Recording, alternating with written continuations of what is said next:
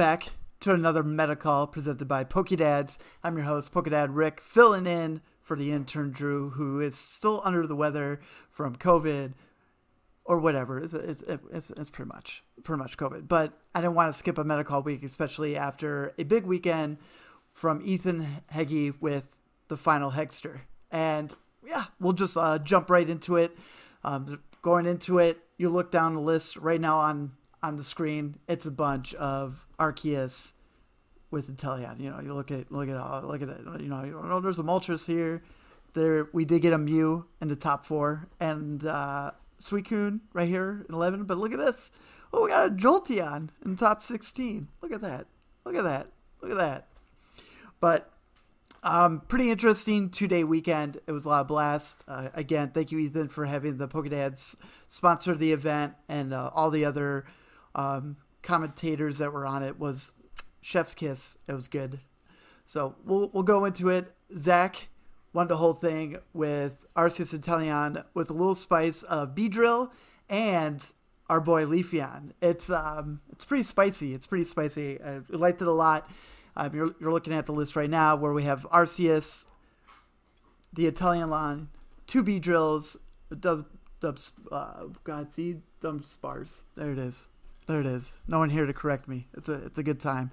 But what's fun about this is Leafeon, if you're able to get it on your first turn and then using its ability to get a grass energy from your deck to end your turn, you pretty much always guarantee putting an energy down on your first turn, which is super important when you're trying to turn Unova whenever you can to attack.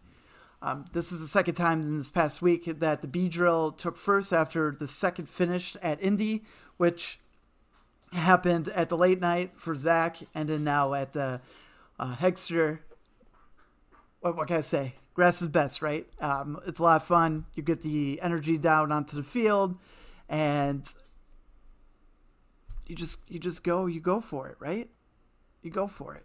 Retreat it, get the energy in the discard pile, and then you can always use Training Court to grab the grass energy back into your hand when you single strike muster to get the Beedrill to guarantee that grass energy that you need to perform Beedrill's attack for 1 grass energy. Was this Poison Sting? No, Persistent Sting to automatically knock out your opponent's Pokemon that has any special energies attached. A lot of fun to watch. I thought for sure the second place winner, Trevor, had a pretty good setup on this where it's a basic Arceus Inteleon line with Zigzagoon and Manaphy to protect from the bears, which didn't really see much play, so it was pretty much Manaphy was there for moral support. You know, you never know when the bears are going to show up, so it's kind of good to still be in that habit.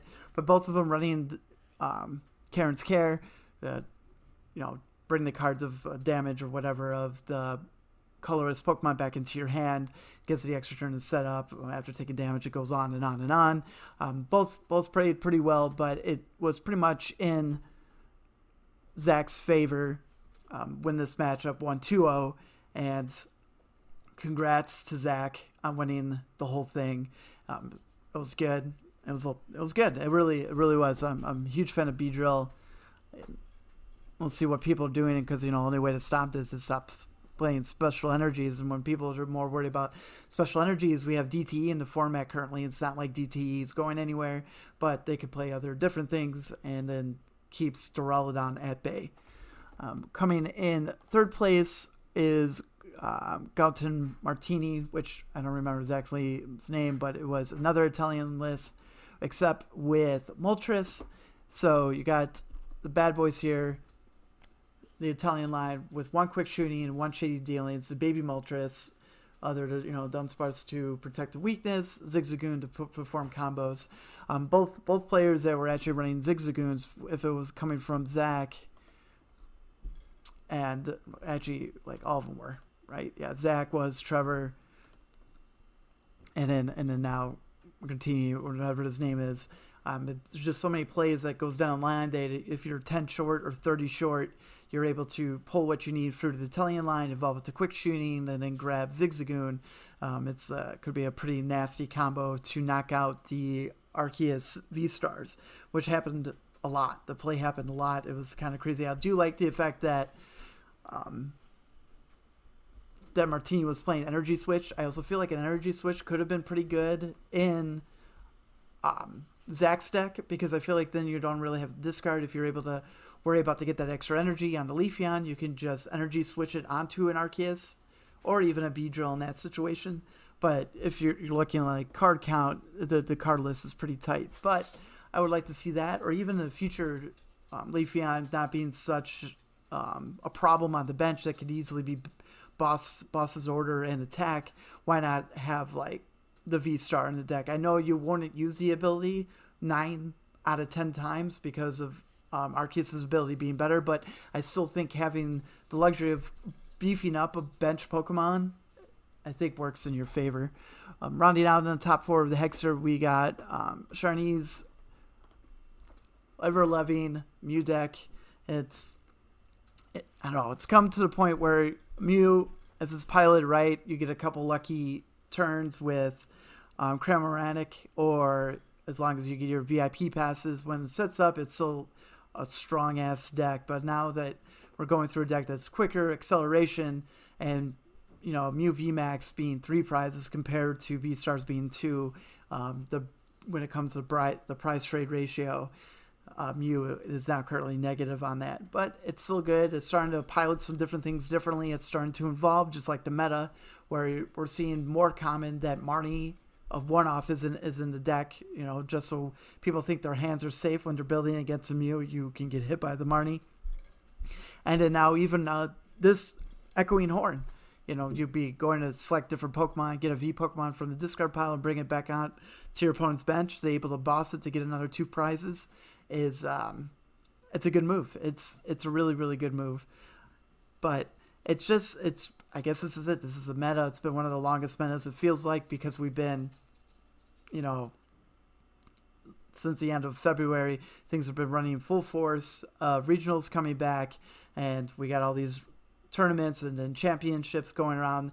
This meta has felt like it's reached its peak. It's been very long, but honestly, like, what do you expect? Pokemon is trying to get as many events in before Worlds in August, so I can see why people are starting to feel a little dragged on this. We have New Jersey this weekend, and I don't know why it's like, is it tapped out? That's one thing I'm super excited to see what happens in New Jersey, or we're just going to see Arceus with Inteleon, and some might have Beedrill, some may not, some might play the Dark Box, some may play Moltres. It's pretty much what we come to when it comes to all that. But outside of that, nothing really interesting. Like I said in the back earlier, Beedrill did win the biggest thing at late night on Monday, and over part of that, if you look on the screen here, well, things go super slow.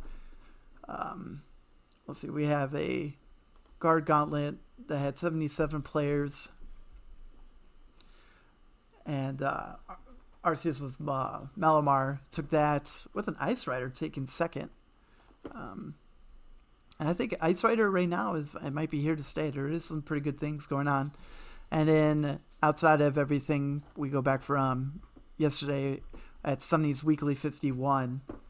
We had Arceus went 6-0. What do we got here? I should have looked into this more when I started. Oh, that's like it's taking. Oh, look at that. 6-0 with Arceus, B-Barrel, Eevee to stop, with Jolteon to stop all the shady dealings, Gyarados, and a Pumpkaboo. This is actually very, very interesting. So you're pretty much going anti-meta to stop all the Inteleon lines for doing what they're doing. That's pretty cool. You stop Manaphy, which is a lot of fun too. And then you're rocking Gyarados. What? Can I see him? I can't see him. What is Gyarados VMAX? Hyper Beam, 120. Discard energy from your opponent's active Pokemon. Okay. I guess that's what you'd be doing. And then Max Tyrant for 240. That's actually pretty spicy. Oh my goodness. Shutting down your opponent, continue to be able to draw cards with B-Barrel, and then getting rid of energy from your opponent. Wow. Yeah, you got the memory capsule, the order to use the Jolteon's ability, 1 switch, 2 paths. Wow. What was the matches for this thing? Let's see. Doesn't even have a Gyarados thing. A Duraludon, Moltres, Arceus, Moltres, Eternatus, and a Frog, which is a substitute. What was the substitute?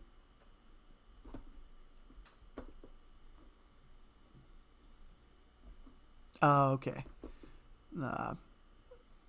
Okay. The Salazzle and Salandit. There it is. Going into that. Interesting. That's why it was a 2-0 drop. You can't go anything going forward like that. But yeah, that's pretty much it. New Jersey again is coming up on this weekend, so we'll see where the meta shifts after that.